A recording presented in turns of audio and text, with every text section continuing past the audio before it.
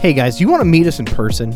Come join us at the Minnesota Aquarium Society's Aquarium Expo 2022 in Minneapolis, Minnesota. We're going to be there March 19th, 9 a.m. to 6 p.m. Free admission, people. Come join. There's going to be great sessions. I think there's a fish swap, but above all else, you get to meet us in person, not just hear our sumptuous voice, but see our ugly faces.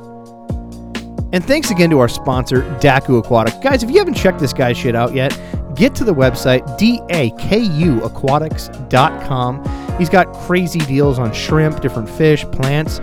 You can use promo code Aquarium Guys at checkout for a sweet discount, but if you even wanted a bigger discount on Bucephalandra, he's got sick imported rare Bucephalandra on hand.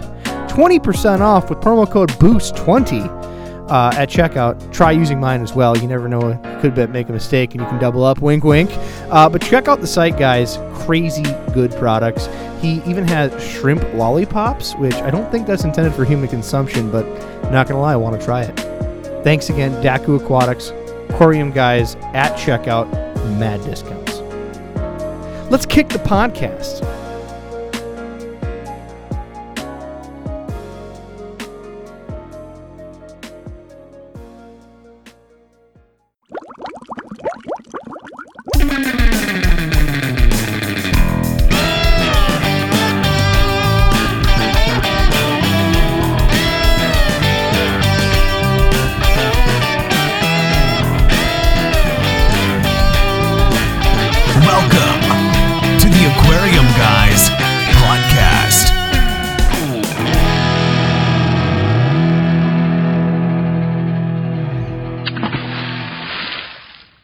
All right, guys, I brought you to this quicker podcast between other episodes because we have an emergency. So for said emergency, we don't even have Jim and Adam here. They're on vacation. I have a temporary replacement co-host, Dabby. You have been on, what was it, like episode 13? We went to West Virginia. You rescued a bunch of fish, and now you've come to live in Minnesota, so welcome. Thank you so much. It's been a while. It's been a hot minute. It really has. A hot minute, but we have emergencies happening, so back to track here. We have Bob Likens from PJack here on the phone. Bob, thanks for coming back on, buddy. Oh, hey, thanks for having me again. I had a great time last time. Well, we don't mean just to invite you when doom and gloom happens, but I mean, being a lobbyist, you have to keep us informed about important things in our pet trade. Yeah, this is kind of the gig for me. I've accepted that. Sure. Well, Bob, before we get going too far, I'm just going to get a little information about who you are in case this is the first podcast people are listening to with you in it, what you do, and what the news of the day is. So first of all, PJack, Pet Industry Joint Advisory Council. Tell us a little bit more about you and that. Sure. I'm the Vice President of Government Affairs for PJack. We are legislative and regulatory arm of the responsible pet trade. So we engage exclusively on laws that affect the pet trade and regulations that might be coming out of the government at the state or local level that would affect the pet trade. We also actually do get involved with CITES, the Convention on International Trade in Endangered Species, for international issues that affect the trade.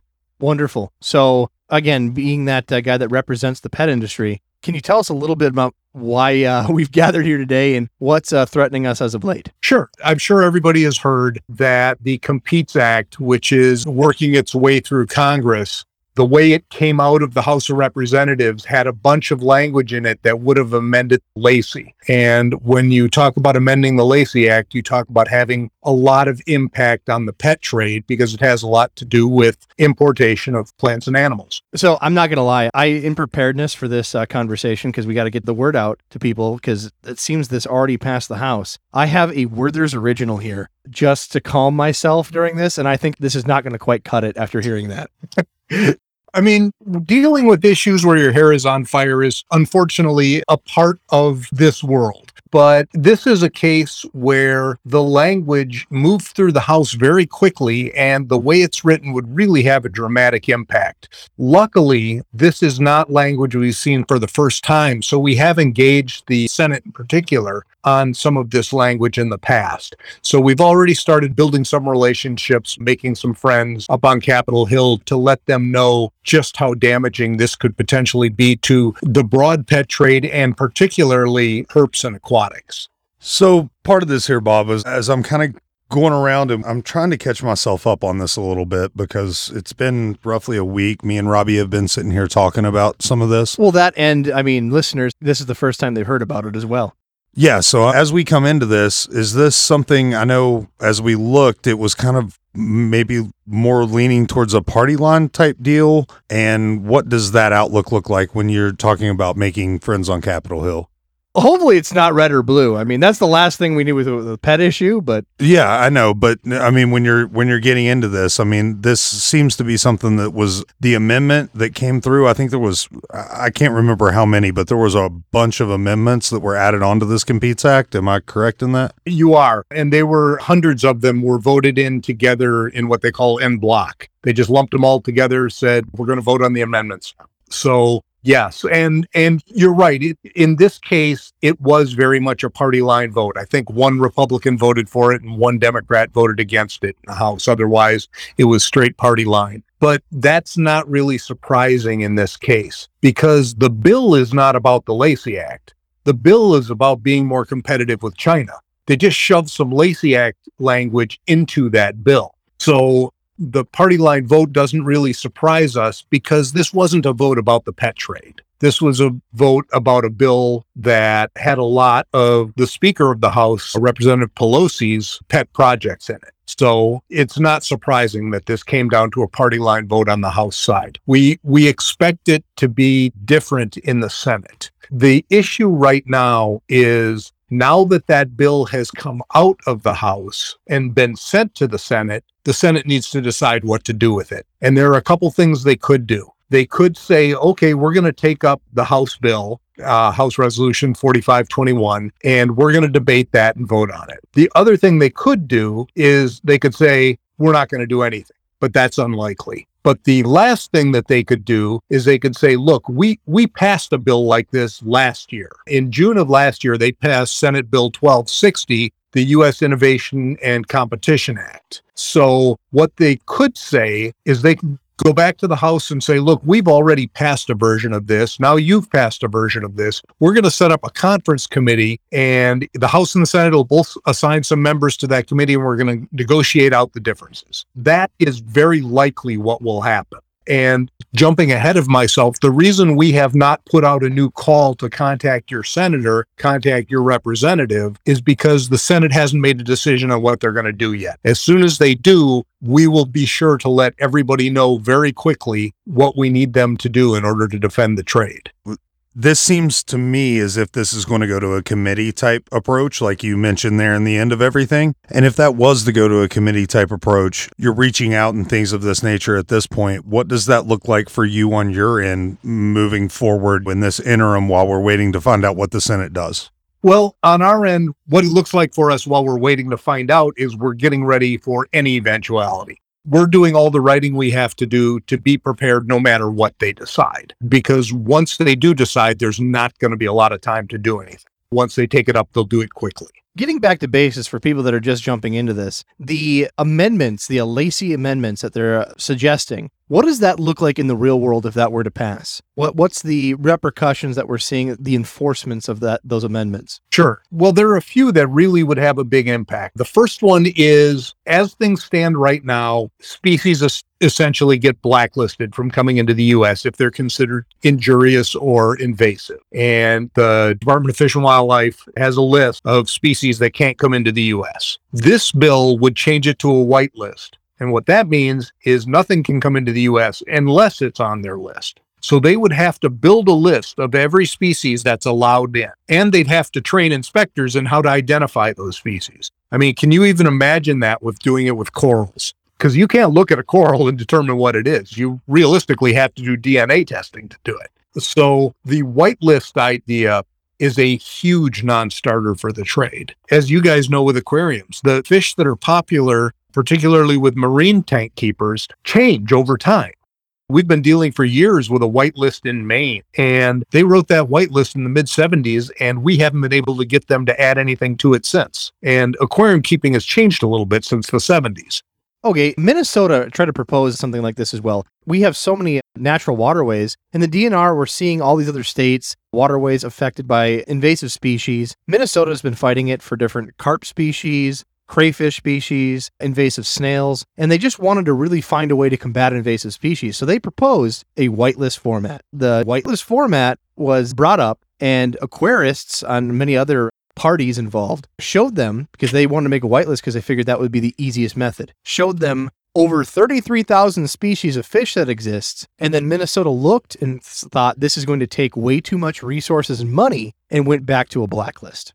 It was a huge deal up there. One of our members and a member of our aquatic committee, Rick Preuss, was very involved in that. And Minnesota actually passed the law and had a whitelist. Yes. And we had one of our members send them a list of 25,000 fish and said, these are what are in the trade. And they backpedaled, and the sponsor of the original bill actually helped us to get the law changed from a whitelist to a blacklist. So the stores and the hobbyists in Minnesota had a huge impact in getting that. But can you imagine if that had stood? And can you imagine if now, just to get into the United States, it had to be on that list? Oh, absolutely. And it makes sense that there are species harmful to bring in. So, I mean, we're not just petitioning here, talking to the podcast of how this is doom and gloom and they should let every fish species in. There's a reason why we have snakehead in Florida. There's a reason that there's Asian carp that jump out of the water, hitting people in the Mississippi coming up the streams. And there are species that, in my opinion, absolutely should not be brought in for the trade just for their invasive roots. And it's debatable. I mean, you have Asian arowana, where even a low-end specimen costs $2,000 in a trade, and that's a couple of years' salary in the Asian areas where it's native, and they destroy the areas where they're collected. So some of them, even if you disagree with them, make sense to ban. But taking it backwards and banning everything and only letting some in, what's the criteria that they want for that white list? I heard that there's studies that are required. What are the amendments saying that we have to allow a species on the white list? Well, this is a challenge that you always face with federal legislation. Is lawmakers like to have the ideas and leave the details to the administrative offices. So basically they would say, we want a white list. You have to study the species before they can go onto the white list. Department of Interior, you figure out how to do that. So how it's done would vary greatly depending on which party happened to control the White House when those regulations and those rules are being written. So it's tough to say, because So they're opposing a whitelist and not telling us how to get on the whitelist. I get that that's how a lot of these measurements fall, but that seems entirely unfair that this bill would be prepared with that amendment to be passed on. It just hurts my brain. Yes, I'm definitely with you. So in a real world, right, what is the probability of, let's say, pretend this horribly passes with the Lacey amendments, and we come in and say, okay, now we have to pick a whitelist. We show them the over 33,000 species of fish, or we just show the 20-some thousand that are in the aquarium trade. Will that overwhelm them and make them backpedal the bill?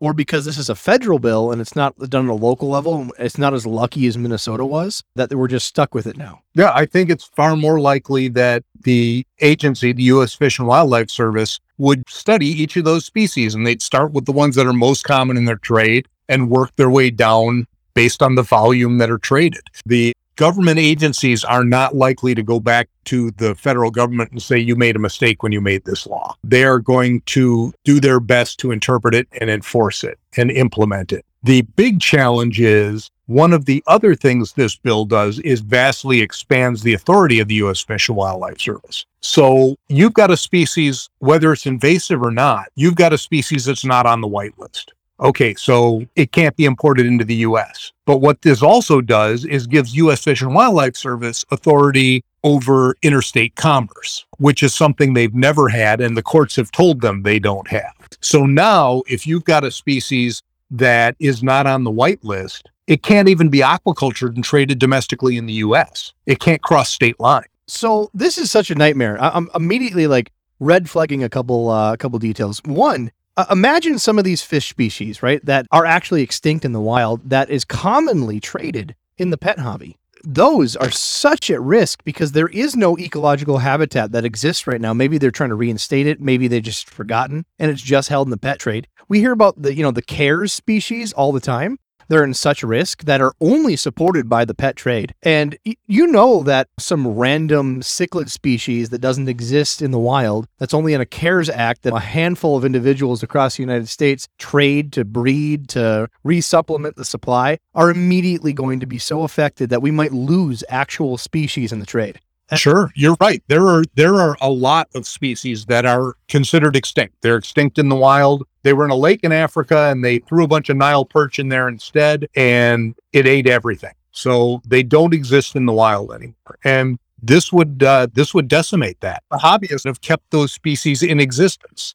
And then you think about some of the deals where you've seen cases in the past where you've had banned species. We just had a podcast just released recently here talking about piranha. And the gentleman, Frank Magianis, in the 90s had problems where they would blanket ban a generic fish name and then they would pull, just calling it a piranha, and they would pull anything that the fish and wildlife guru, right, felt like qualified as a piranha, which had nothing to do with the piranha species. He had a bunch of his fish taken away. He worked to get the piranha unbanned in Oregon and I think Washington, if I remember correctly. You have to listen to the podcast. I think it's podcast 88. And the Fish and Wildlife, because they had such vague language, they just had the right to go out and surpass the law and grab something else. And we know that this bill is so blanketed, it's going to give them so much ability to overstate amendments, the Lacey amendments. It just scares the shit out of me. Yep. And it's not always an overreach either. I mean, when you look at the number of species that are in the trade, there is a huge education factor here with inspectors and enforcement officers, even if they're not trying to overreach. You can't tell me that they could walk in and look at 20 species of coral and tell you which one was the one that was on an endangered list. Well, I mean, think about how long it took for even let's take something else that's federally illegal, right? Like marijuana, right? It took years for different states and different organizations that would have something that they would deem as a marijuana product. They would just lock someone up because they have the right to do it and call something marijuana when it doesn't even have any marijuana product in it. Now, some of the states have combated this for wrongful arrests where they're actually having to test and prove it's marijuana to convict the gentleman, right? So imagine this in the fish trade, right? They have to figure out a species that very few people know. There's going to be no way of testing the DNA of that species to see if it's banned. And they're just going to have people walking in blanket pulling coral whenever they feel like it. For that example, for instance. I think it's entirely possible. It scares me, man. So when we get back to the interstate portion with that, and to kind of piggyback on what you were saying there, Robs, before I moved up here to Minnesota, I lived on a tri-state area to where we had 3 different states hitting right there together. We had 3 large cities all together. So what kind of impact are we talking about when we're talking about having a fish store who's trying to keep themselves running, and you've got 3 different states, you've got 3 different jurisdictions, you have people currently with different ideas of what's on this list, what's not on this list, and are we expecting someone who's working at a pet store getting their fish, are we expecting them at this point to be able to know 37,000 different fish and what's on this list, what's not, as we go through everything? I just don't understand how the interstate portion of this works on a federal level. That's a valid point. I mean, what were they going to have for people to staff this, figure this out? It's like what they did in the 90s when they tried to ban websites and different content online. Technically, it was illegal, but no one was enforcing it because they had no staff, no dollars going in that direction. I don't think you're going to see as much of the risk of this at the store level. I think you will always have that enthusiastic inspector that someplace that's going to go in and cause trouble at the store level. I think where the real problem lies is this will add so much risk to the transporters and the wholesalers that they won't be able to do it. It's the transporter that's taking those fish across state lines. If they're essentially going to be charged with smuggling or illegal animal transport every time they cross a state line, that's going to be a huge risk to them. And what are the chances that the driver of that truck knows all those species? But wouldn't a direct hit towards those transshippers and towards that, wouldn't that be just a direct hit to the fish stores whenever they come through? at the fish stores. Totally understand, but the majority of people who are probably listening to this podcast at some point are looking at how does this impact me, not how does this impact a transshipper. So as I'm kind of thinking of this as we go through, I mean, you've got your transshippers as it keeps coming down through the pipeline. How does this impact the listener to this podcast? Why should they be concerned about this? Not so much, the direct hit there. I know we understand that to that certain level, but so we have a whitelist banning the species. The species can't be imported. We'd be left in this. I hate to use the word, but we're on doom and gloom tonight. Post-apocalyptic fish market. Yeah, where they only have Florida breeders and you can't transport across these state lines anyway. But even with Florida breeders, if it's on this list, then at the end of the day, we're not going to be able to get that fish anyways. Correct? It's a whitelist. It doesn't. If it's on the list, we might. If it isn't on the list, like everything else, then we're going to see even common species disappear. So what are we looking at? What are we looking at whenever you're looking at what is already in the U.S. versus where are we going to be at? If it's on this whitelist, what does it look like for breeders in the U.S. now currently? So it's got to be even worse than CITES. Forgive me, Bob. This is a fascinating. Our brains are clearly exploding. Can you tell? It's even worse than the CITES list, and I think some of the CITES list is definitely necessary. Don't get me wrong, I'm not going to just say the CITES list is horrible, but let's pretend like zebra pleco, right? Zebra pleco were banned because they're only coming out of one river. They don't breed that fast. They're extremely expensive fish, and because of the price, the ecological system could have been decimated given they were still allowed to be imported. So the United States on the CITES list banned the importation of zebra plecos, but the ones we had on hand in the United States could still be bred, still be traded. The price skyrocketed and it was harder to find zebra pleco, but eventually we had a stabilized market of people spending, $250 per zebra pleco, and we had our own little supply in the United States left over. This is even worse because it's giving that, like Bob said, that state to state border, you can't cross state lines. So now we have even worse hope of a species like that being affected. You can't transport them. I have a friend, he's been on the podcast. He has a zoo. He legally has lemurs, right? Ringtail lemurs like you see on Madagascar. Yeah. And he can't transport them across state lines. And there's only a handful of people in Minnesota that have these. So eventually they're going to be inbred because, again, they swap between each other.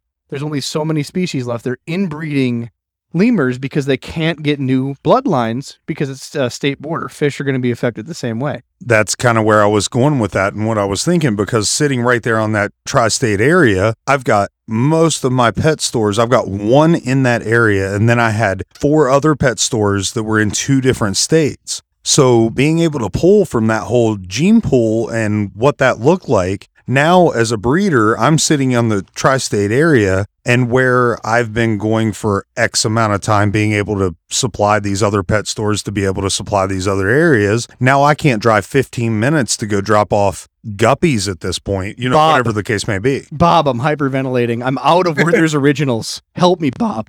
I've been where you are. I've been dealing with this a little longer. And here's my biggest worry with all of this. Is the U.S. Fish and Wildlife Service, when it comes to the tools they have in order to deal with a potentially invasive species, they've really only got one, and it's a hammer. They don't have a lot of nuance that they can employ. They can ban things or they can allow them. That's really it. So if you've got a species that is highly invasive in Florida, it would not be able to be on the whitelist. Right. Now, if you live in Florida, lionfish are a very big concern. If you live in Minnesota, lionfish are not a big concern. Not a lot of saltwater bodies that are warm enough for a lionfish in Minnesota. So let's make an argument, Bob, right? Let's make an argument that we could do common sense banning, right? So let's pick one that I agree with, right? I'm a big fan of the dojo loach. We giggle, we call it a penis fish in the podcast. It's a really hardy species. New tank lovers they're cold water species. We're in Minnesota, right? And it gets 40 below here. It should kill species, but the dojo loach thrives in these type of climates where they have frozen lakes and streams. And we've seen places in lakes in Michigan where that particular species gets released by accident and then takes over a lake and stream. So immediately Minnesota added it to the ban list because they've seen what it does. They use common sense and seen that the species thrives in that area, and they made a logical decision to ban it. However you may love the dojo loach, I have literally one dojo loach left with a receipt before they banned it, after which I can't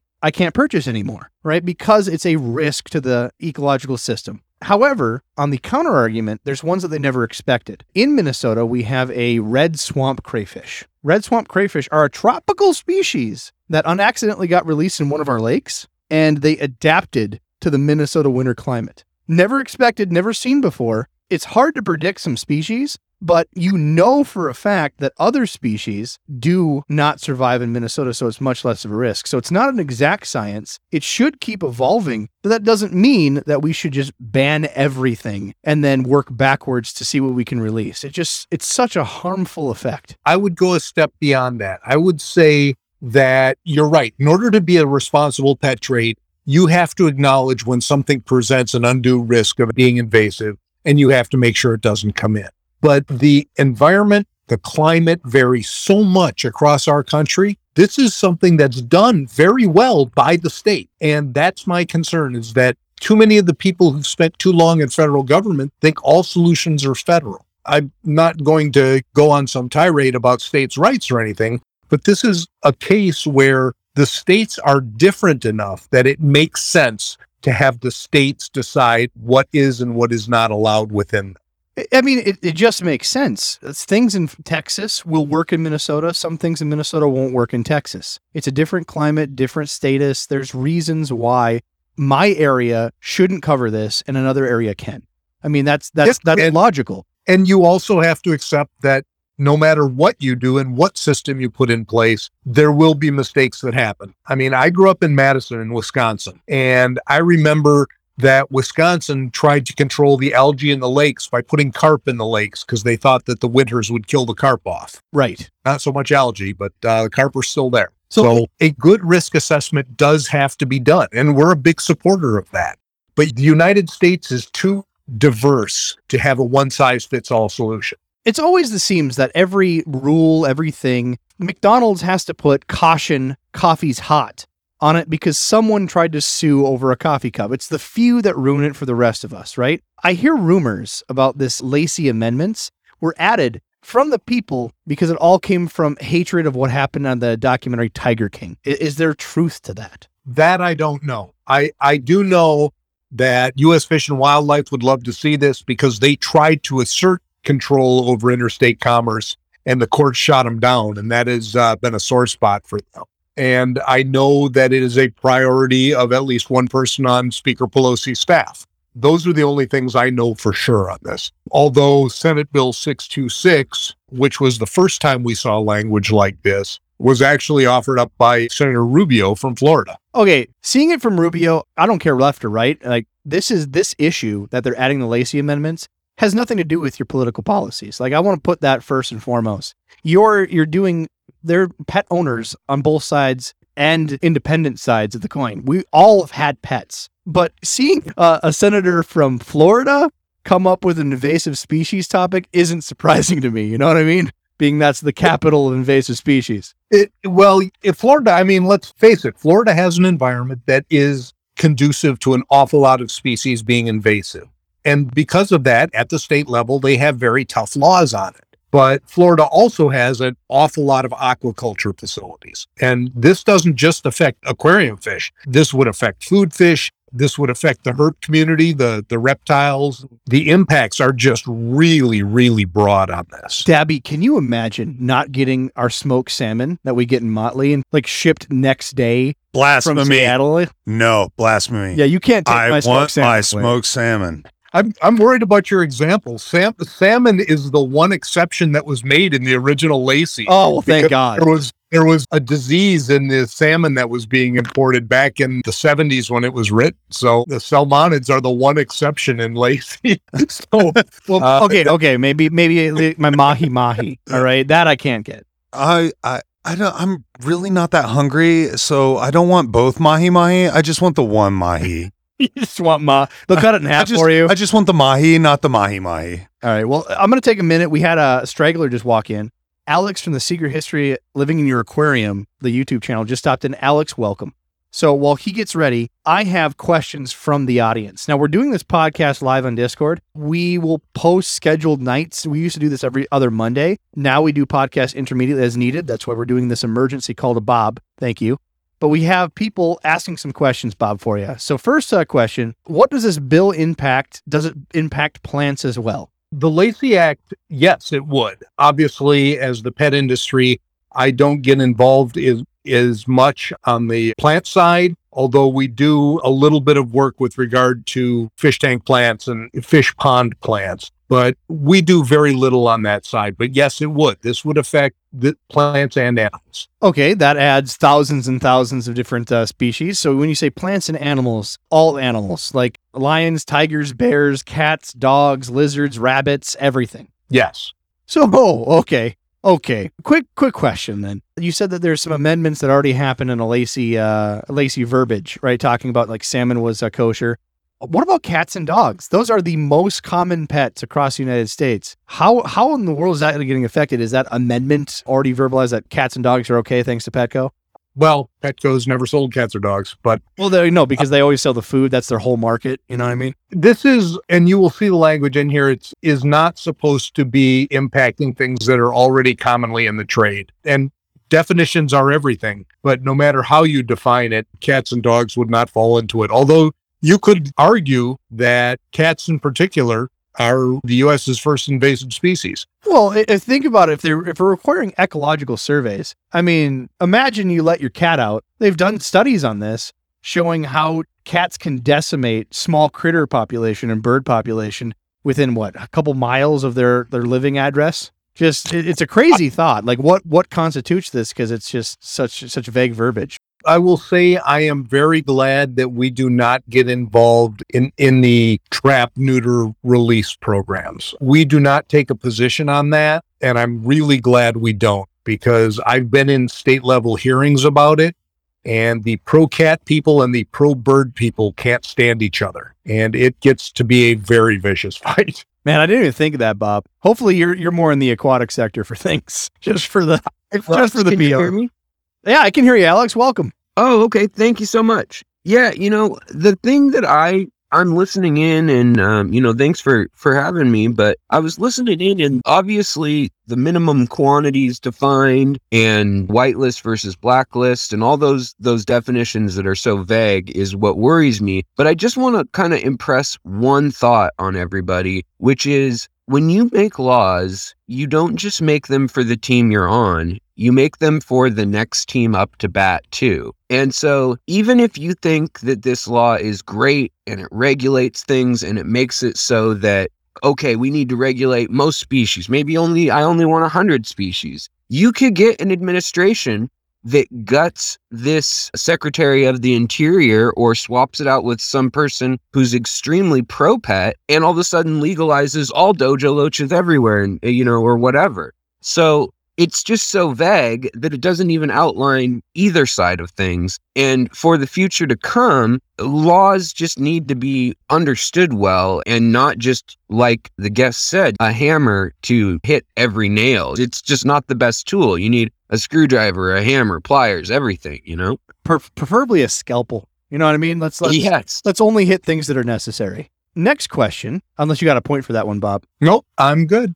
All right. Next question. Is it true that as a federal bill, anything injurious in one state would prevent it being added to the whitelist, aka everything's invasive in Hawaii, and that would spread across to the rest of the country? That is my concern. The language is not that well spelled out, and it would come down, I think, to the U.S. Fish and Wildlife Service and Department of Interior interpreting it. And my understanding of the limits that the Fish and Wildlife Service has with regard to those tools we were talking about is that, yes, if it's invasive someplace, it can't make the whitelist. And that's a huge problem. And that's why states already have their own blacklists. And that's why Hawaii has such stringent requirements on importing any animal. Well, it also outlines that it includes Puerto Rico specifically. So I would assume Guam and the Solomon Islands also, which if you include that's every species of fish from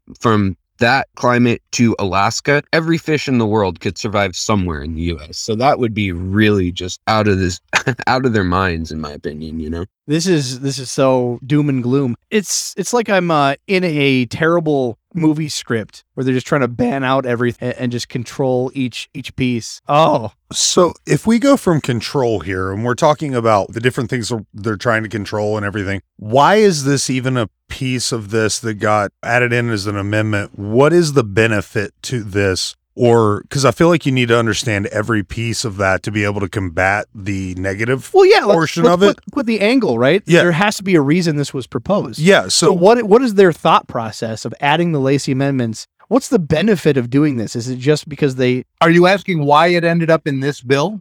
Or why it's ended up at all? Like, what are they saying it's a benefit? Because we're talking about every negative. We have to pretend that there's got to be some sort of positive they're looking at here. And this has ended up, I mean, this language has came over multiple things. This isn't just the first time we've seen language like this. Is it just because they're looking why? for control, or is there some verbiage in there that, could be seen by some viewer as positive? Money. It's always money. I mean, if you look at it realistically, it would probably have a positive effect with regard to the introduction of invasive species into the U.S. The question is the juice worth the squeeze?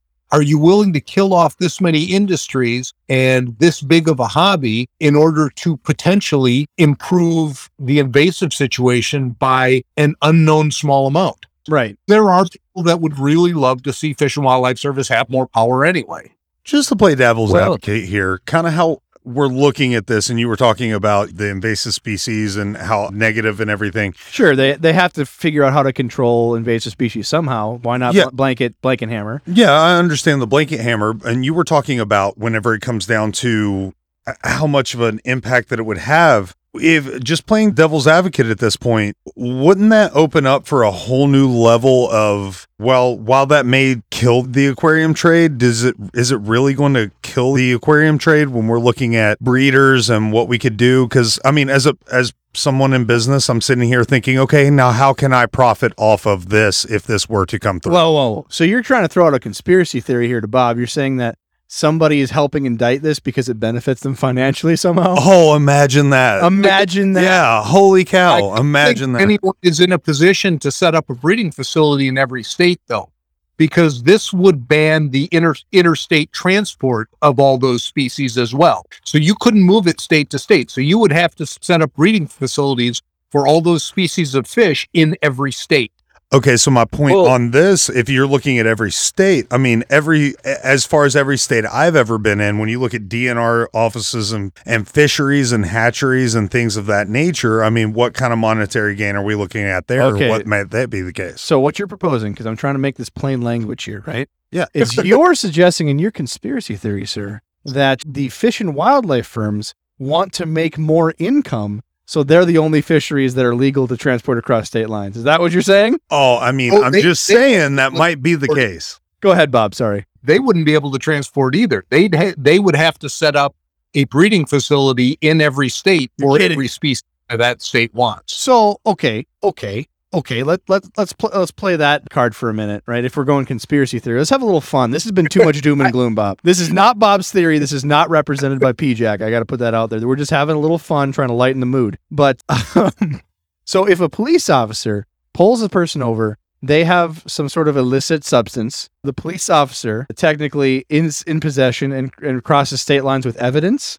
The fish and wildlife have to follow their own law, so they can't bring it across the border either. Seems a little crazy just for verbalizing out loud. I not that I don't believe it. So you get pulled over, and now at this point, instead of saying, "Do you have any drugs or weapons in your car? Do you have any drugs, weapons, or pets of any kind?" Pets of interest. Yeah. Do you have any pets of interest? Excuse me, sir. We'd like to take that monkey away from you. That's just my 3-year-old in the back. I'm sorry. All right, what you got, Alex? I have another thought, and it comes from looking up. I found some history from not this year, but past years, where Rubio has also worked with lobbyist groups, including Kaiser Group, who I've seen Central Pet work with, which would be some of the big box pet stores in like Chewy Online, PetSmart, which there is the theory, I'm not saying it's true or anything, but some people are saying that there is an incentive for big box stores to whitelist 100 or 200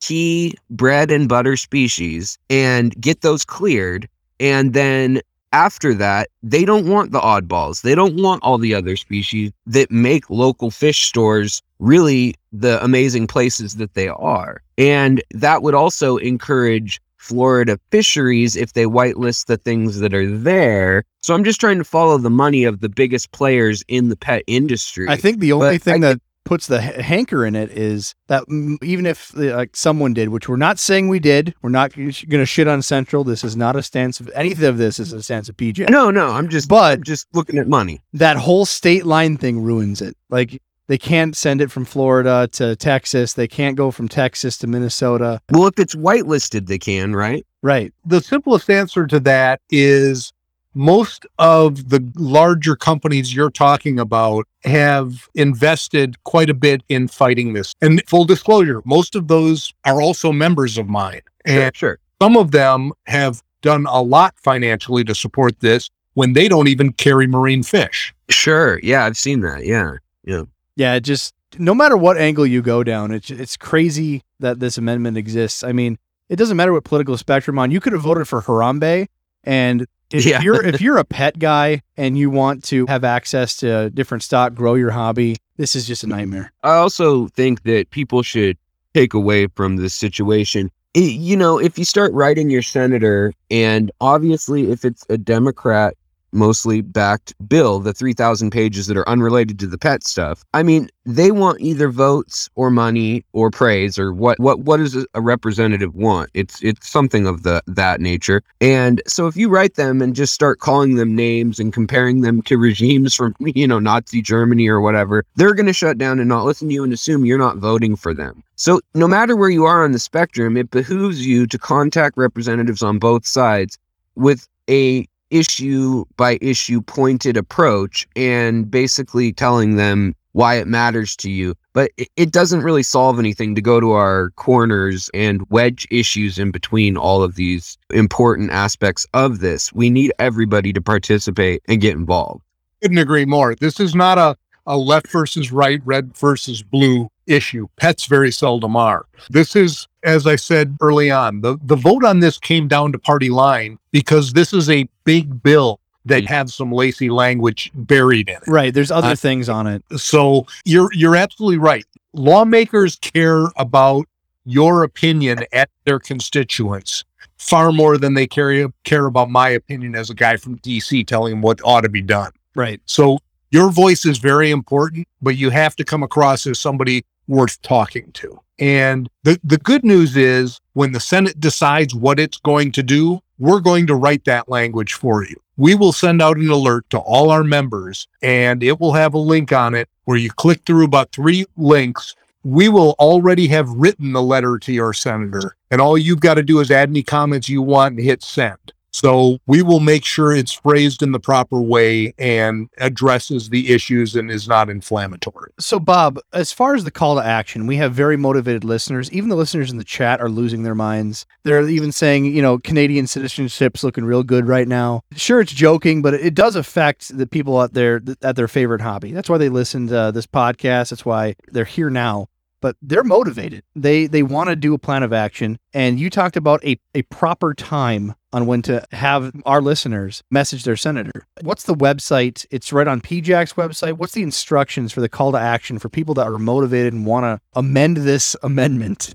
Yep. Well, it's not an amendment now. Now it's part of a bill. It is part of the House bill. The call to action will go out as soon as the Senate declares what it's going to do. And the reason that's different is if the Senate says they're going to take up House Bill 4521, then we need to contact the entire Senate and tell them exactly what the problems are with it. If they say we're going to conference and we're going to try and work out the differences between our bill and their bill, then we need to contact the conferees, probably on both the House and Senate side, and let them know what our problems are with the bill. And then if that doesn't work, then we reach out to the full Senate. Because if we reach out too soon, they're not going to read it. They have a lot of things competing for their attention, and they're not going to look at it until they know it's an issue for them. So until it goes to conference, they're not going to care. But once it does, we've got to be fast. Well, let's simplify this call to action because, Bob, you work this every day. This is your core responsibility of keeping up with this, notifying the public, representing PJAC, trying to get these represented as for our pet trade. But most people listening to this, they got day jobs, kids, children. It's going to be hard for them to keep up besides some Google News feed that may or may not get fed to them. So what I'm going to do, I'm going to put your PJAC website link in the podcast show notes. Please visit them. They will have instructions on how to contact your senator. They'll notify you on your website, I'm assuming, of the appropriate time, right, Bob? Yep, it will be posted on the website. The other thing I would do that could be really important for this is I would go to your fish stores, the place where you get your fish supplies, and I would ask them if they're members. Because when this happens, we will send out a blast to everyone on our membership list telling them, do this right now. And if your store is a member, they can get that to you. So I would strongly encourage you to encourage your stores, and any store owners that are listening here, encourage your suppliers and your shippers to be PJAC members so they get the word in time. Wonderful. I'll have the link for that in the show notes as well, so you can help support PJAC directly, become a member, have your store become a member, and then follow that link that we have in the show notes. Check it. Send yourself a reminder. Check it once a day. These things act fast, and we definitely need your articulate response that shouldn't have to do with anything about red and blue. It has to do with our hobby. Scary stuff, Bob. Scary stuff. It is. A quick plug for a couple other events that are coming up, because with this issue, I am now going to be in Orlando for Aquashella, and I'm going to be at Global Pet Expo. So, and actually at the World Aquaculture Association meeting at the end of this month. So if any of your listeners are at those shows and want to bend my ear or want to ask me other questions, I will be available at all of them. Wonderful. So I'm going to finish up questions here so we can go through the list. There was some notes. Actually, Alex even put some additional notes, and people got more questions about minimum quantities imported in the last year. There's some verbiage there. Have you studied that line in the amendment any? Here is the really discouraging part. That means whatever the U.S. Fish and Wildlife Service decides it is. Oh, no. I feel like this whole amendment thing is nothing's defined. It's kind of shot at the hip, and now we're all shitting our pants. I hope those Werthers aren't sugar-free. They are sugar-free. Oh, no. I've got to leave this room. That's the worst. I've got to leave this room. Okay, for those that don't know, right, Dabby's mentioning the idea of sugar-free. Have you heard of the sugar-free gummy bears? Apparently only a couple will work like a laxative. Well, sugar-free Werthers cause cartoon flatulence. So I'm on a time schedule that immediately after the podcast, I hope it's after the podcast. You hope it's after the podcast. All right, so go. A nice long family drive. Long family drive. There you go. Hey, Bob, I kind of wanted to talk to you a little bit. Was if we go back into kind of follow the trail, and we were getting back. No more conspiracy theories? No, not conspiracy Okay, theories. I'm genuinely curious about how this became a thing to start with. You said there was a couple people. You mentioned Rupio, things as we went through there. What are we looking at as far as how did this Lacey language ever become part of this? Because the American Competes bill at this point is a massive bill. Where did this come into this bill at? Well, we know why. We just want to know, who and when. This is a favorite maneuver in DC. This is how you get potentially contentious issues through in legislative language. You make it a small part of a big bill that is very important to get passed. And the House has far less rules than the Senate does with regard to how much the things that are added in have to do with the base use of the bill. So if the bill has a central focus of competitive trade, the Senate interprets that fairly strictly. The House does not. So regardless of which party's in there. Okay. There is someone, we know the Speaker's office has had an interest in this type of language in the past. They tried to put it into the budget bill last year, and we managed to get it removed there. But with regard to who authored this specific amendment, there's just no way to tell. This started as a 30-page bill, and the first committee it went to did a full replacement. They cut out all the language in the original bill and replaced it with 2,000 pages of this. And there's no way to tell who each specific section came from. Okay, so when we look at this and we're looking forward to through the Senate and everything as we go through this, how important are those party line candidates? Take, I'm from West Virginia, so Joe Manchin. somebody who votes both directions, and I know he's a Democrat, but he usually is on that line. How important is it going to be to look at the direction they're going with some of this bill to find out what we can do moving forward? It doesn't tend to have as much to do with party as where you are in the U.S. in an issue like this. Senator Rubio is a good example. He's a pretty conservative Republican, but this is a vast expansion of a government agency, and Republicans typically are not in favor of that. So it was only the House that affected the party lines. Now that it's in a different stage, now we don't know. Right. And our hope is, and our conversations to this point lead us to believe, that the votes are tight enough on the Senate side that they're not going to want to wander too far from what they've already passed, that they're not going to want a lot of extraneous things in there that might cost them a couple of votes because they don't have them to spare. So we think we can influence this on the Senate side. We've been talking to the Senate about this for a year and a half now, ever since Senate Bill 626 was offered last March.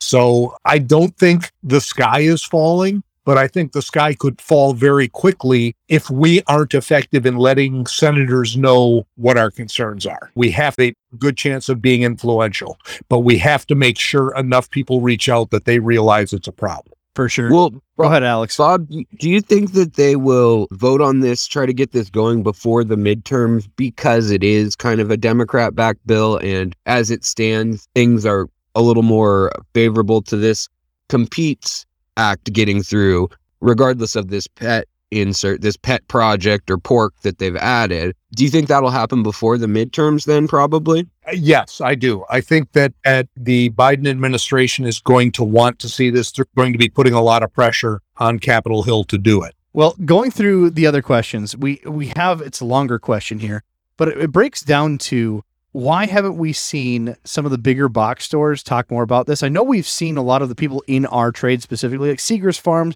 We've seen people make stances, talk to your senator, put publications out of how this could affect the hobby. But some of the box stores have not really taken a stance. Is that just because they're corporate, they don't want to take a stance on things, or is there something we're not seeing? Could be a part of it. But I think the bigger reason is they do take a stand on it. They just do it quietly. They do it by being my members and members of my board. Good. And that's their membership dues and their contributions are what fund my staff to fight this fight. Good deal. Now, I was curious, is there any need of fundraising? I mean, obviously, you probably, as a lobbyist group, you always need more funds, and you can always do more with more money. But I'm seeing the amounts that some of these companies are putting up to $100,000, or it's impressive. It's not a small amount. They do care. Like people are asking, why isn't somebody doing something? Well, they are behind the scenes if you look in the right places. So I'm just curious, though, can the average person contribute to this cause? I mean, is that useful, or should they print local flyers? I mean, people at home, a lot of people are kind of like, well, what can I do? You know, there are a couple of things you can do. The first is, when you see our alert, share it with everyone you know and get them to respond. The other is, go to my website, and right up in the upper right-hand corner, I think it is, there's a button that says donate, and you can donate either to the Legislative Defense Fund or to the PJAC Aquatic Fund, which spends money purely on aquatic issues. Right now, most of our spending is going to a legal fight and getting the Hawaii fishery reopened for aquarium fish, and trying to develop a test to detect the use of cyanide in wild fish collection. Those are the big projects we're working on right now. That's a huge one, by the way. It is. And what's really frustrating is, you would think the food fish people would care a lot more, but the people who eat the food fish in the places that are using cyanide don't care. So it's up to the aquarium trade to clean it up. So we're trying to. And we have spent a lot of money trying to develop a detection method, and from there develop a test for the use of cyanide. I know in the freshwater trade, rope fish are one of the most affected. It's very hard to find any rope fish outside of small breeders or communities that have not been affected by cyanide capture, even in their farming methods. It's so sad. Well, and there's also an environmental level of cyanide from mining and other things certain areas as well. So that can be difficult, probably, I would guess, too. Yes, you're right. The cyanide exposure from runoff, from mining runoff, is a huge thing. But what we found with the last round of scientific testing that we spent about $40,000 on was that fish tend to process cyanide into the cyclothionate very quickly. So it's not in our system that long. So you should be able to, if they're given enough to be captured, you should be able to detect it, but probably only for 24 to 48 hours. So we are continuing to slog down that path and see if we can't get closer to a good way to do it. So I had another question that I think might impress upon people also what we're facing here with this, the possibilities if this passed. So I happen to have worked with some of these impact studies and things like that, but I'd like to just hear from your take, because I'm sure you're much more familiar with this across the country. For each species that would need to be approved, there's a little bit of a notation in this bill that says up to 150 million could be allotted annually for 10 years, which people might say, oh, it's a lot of money. But when you think about 32,000 species of fish, I mean, how much can it cost to even just barely assess if a fish is going to be detrimental to the entire ecosystem variety that exists across the U.S.? I mean, how much is an environmental study assessment in all 50 states going to cost for each species? I mean, have you seen what the price is on those? The short answer is no. I have not tried to go down the road of pricing out what doing risk assessments would cost. You know, it could vary widely depending on which method of risk assessment you use. I've Right. that fight for the last 10 years is government agencies fighting over what is an acceptable risk assessment and how comprehensive it has to be. I could spend $150 million studying one fish if you gave me the opportunity to. Salmon, for instance. Yeah. Yeah. So it could vary widely. And you're right. In the grand scheme of things, that is not a lot of money. Well, that and this bill amendment, the Lacey amendment, clearly isn't verbed specifically. So it's not going to change with this one magically. Just makes you more nervous. Justin, you had another question.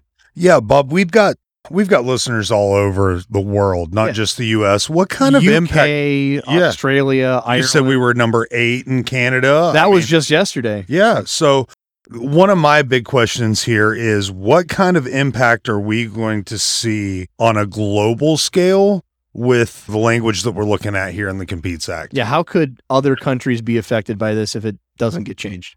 Well, there are countries whose major export is aquarium fish. These small, you get small third world communities. You get, I don't know, are you guys familiar with Project Piaba? Yes. I'm a huge fan of their work.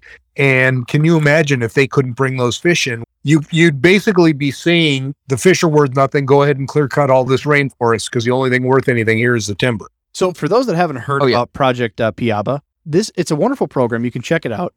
It allows people in those South American countries that are impoverished area to humanely, correctly capture fish that don't kill the rainforest, that are probably just going to be part of floodplains and die anyway, and make a solid income while importing really valuable species in for us for the aquarium trade. It's a wonderful program. That would crumble, 100% crumble. I mean, their catchphrase is buy a fish, save a tree, because they provide income in areas where the only other income is clear cutting the rainforest.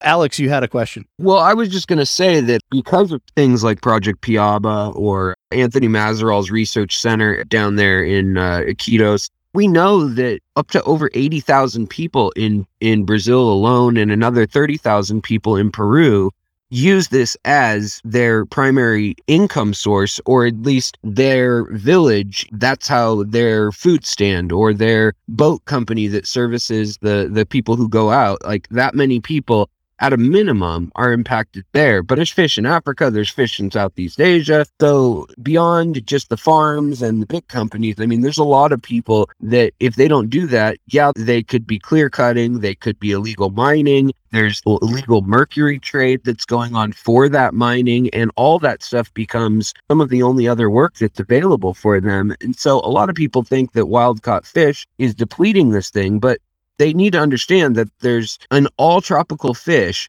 The water rises. It's not a 4-season system. It's a 2-season system. And the water rises and then it falls. And when it falls, oftentimes there's puddles filled with densities of fish that simply die and dry out. That's why they have 400 or 1,000 eggs every time they spawn.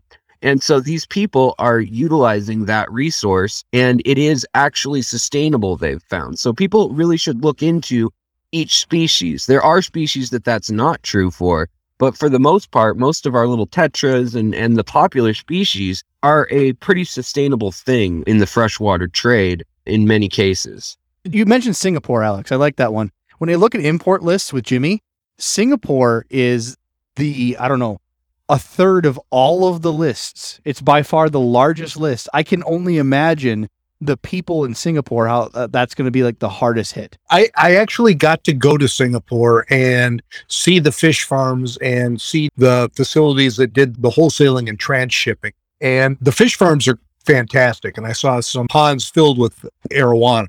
But I think part of the reason the numbers are so big in Singapore is that they have such good veterinary inspection there that they know that the fish coming out of Singapore can get into the U.S. because their veterinary inspections are very rigorous. So I think they bring in fish from all over the region that then come out of Singapore to the U.S. Makes sense. Well, yeah, and we start to see places like Singapore that it's a city-state. It's not a large place. It doesn't have a ton of resources. And fish are a relatively high-value resource when you breed the right ones in a small area. So they focus on quality. But, I mean, generally the list goes Singapore and then Japan or Hong Kong, Macau, Vietnam, Indonesia, and the Czech Republic. Those are kind of the big fish exporters and middlemen in the business, but a lot of times you can follow it, and that can be, like you're saying, the secondary market. So the first market could be catching them in the wild, and that supports one group of people. Well, then there's a middleman to the wholesalers, and then there's the wholesalers and the transshippers and the local pet stores. So it's not just one person out collecting fish losing a job. There could be 5, 7, 10 people losing income, jobs, and their livelihood because of some legislation like this. Well, to finish up the questions, I think one last one here. They asked, Bob, how do you sleep at night? Do we all have to pitch in for a massage relaxation weekend after all this is over? This is what I do. It's strange, but I am a non-confrontational person by nature, which is an amazing thing to say for somebody that spent 25 years in the Army and is now a lobbyist. But it strikes a personal chord with me because I've been a hobbyist for most of my life. I think I started in 3rd grade with my first fish tank that I got I got my fish at Pier 1 Imports, which I doubt even sells fish anymore. They do not. But it was always a challenge to keep tanks when I was moving as much as I did in the Army. But I have literally had all my fish in essentially Tupperware bins and driven from California to Georgia with my fish in the back of my truck so that I could keep my fish tanks going. And so I have a personal interest in protecting the hobby as well as a livelihood in protecting the hobby. And I am the one who staffs our aquatics committee. So I'm very involved with the issue. I believe in the issue. And I'm just trying to fight the good fight. Any resources you can get us, whether it is your name on a letter or a couple of bucks to the Aquatic Fund or to the Legislative Defense Fund, or if you're a store out there or a business out there, for God's sake, join. I mean, we're the cheapest stay in business insurance you'll ever find. Any help is appreciated, but we're out there fighting for what we think is right. Well, for those that are listening, you have 2 options on the table here. We've been talking about doom and gloom. You have 2 options. One, you could immediately take this podcast, go out, buy yourself a bunch of breeding stock and prepare for the worst. Or you can use this call to action, take this information, share with a friend, give the instructions off the PJAC website, and contact your senator when the time is right. Keep watching the website. The links are in the description. Consider donating, having your store become a member. You can become a member yourself. Bob, you're doing the Lord's work. We appreciate you. Dabby, we need a positive spin here. Yeah, so this has been all negative, and I hate the doom and gloom of everything, but we're looking at all these negative things with the Competes Act. Bob, what do we got on, the radar for positive? What are some of the laws, some of the things that we need to be looking for to be able to support moving forward? Give us one story, at least, Bob, of something that, PJAC recently did that has made just the biggest benefit. Give us something good, Bob. Give us something good. Rainbow and sunshines, please. Yeah. All right. Well, here's the first rainbow and sunshine. It's not something that's happened yet, but the rainbow and sunshine here is, yes, there is a lot of doom and gloom attached into some language that at first glance doesn't look like that big a deal. But the bottom line is, this is a very winnable fight. We can win this. We just need people to reach out. We just need the resources to do it. This is not, oh my God, it's going to happen. Let's prepare for it. We should not have that hard a time beating this if we get the trade, and in this case, particularly the hobby, involved, because the hobby is a lot of people. I mean, there are a lot of fish tanks out there. So if tank owners, if hobbyists, if clubs get involved in this, we've got no problem winning this fight. We just need the help to do it. So that is my biggest ray of sunshine. The other thing I would say is, I guess with regard to big wins we've gotten so far, we have seen there is an act called Preventing Future Pandemics Act. And we have worked with Senators Booker and Cornyn for about 2 years now on continually tweaking the language on that and getting it to a place where, when it was first written, it was written in such broad terms. The way I read it, it probably would have outlawed most of the U.S. seafood industry. But we got it dialed back to where it ought to be. We got it changed to the point where it only affected animals being brought in for human consumption, had no impact on the trade. And parts of that bill are now finding their way into other language. Parts of it found its way into the budget. So we have been successful in doing these engagements when we've got folks helping us out. And it took a lot of folks helping us out with that one too. We do an annual Hill Day where we have our members join us and we go up to Capitol Hill and we meet with congressmen and meet with senators. Obviously, we've done that virtually the last couple of years, but it's been effective. That's been one of the bills we've talked about, and we've been successful with it. So we can, as a trade and as a hobby, have an impact if we get together and do it. The problem is it's too hard to get together to do things. Well, Bob, I appreciate the motivation, the sunshine and rainbows. We need that.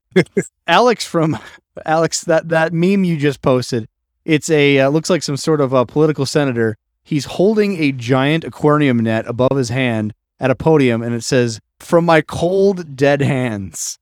So we need to spread this meme around, put a link, make this image clickable, put a link to the call to action on PJAC's website, and spread this with your community. Bring it to your fish store. And when the moment's right and we see that on the PJAC website, tell everybody that has a fish. We have to get this cemented. I can't see it. I'll send it to you, Bob. What I'm going to do is I'm going to take that image. I'm going to Photoshop your face on it, Bob, and that's going to be the podcast cover art.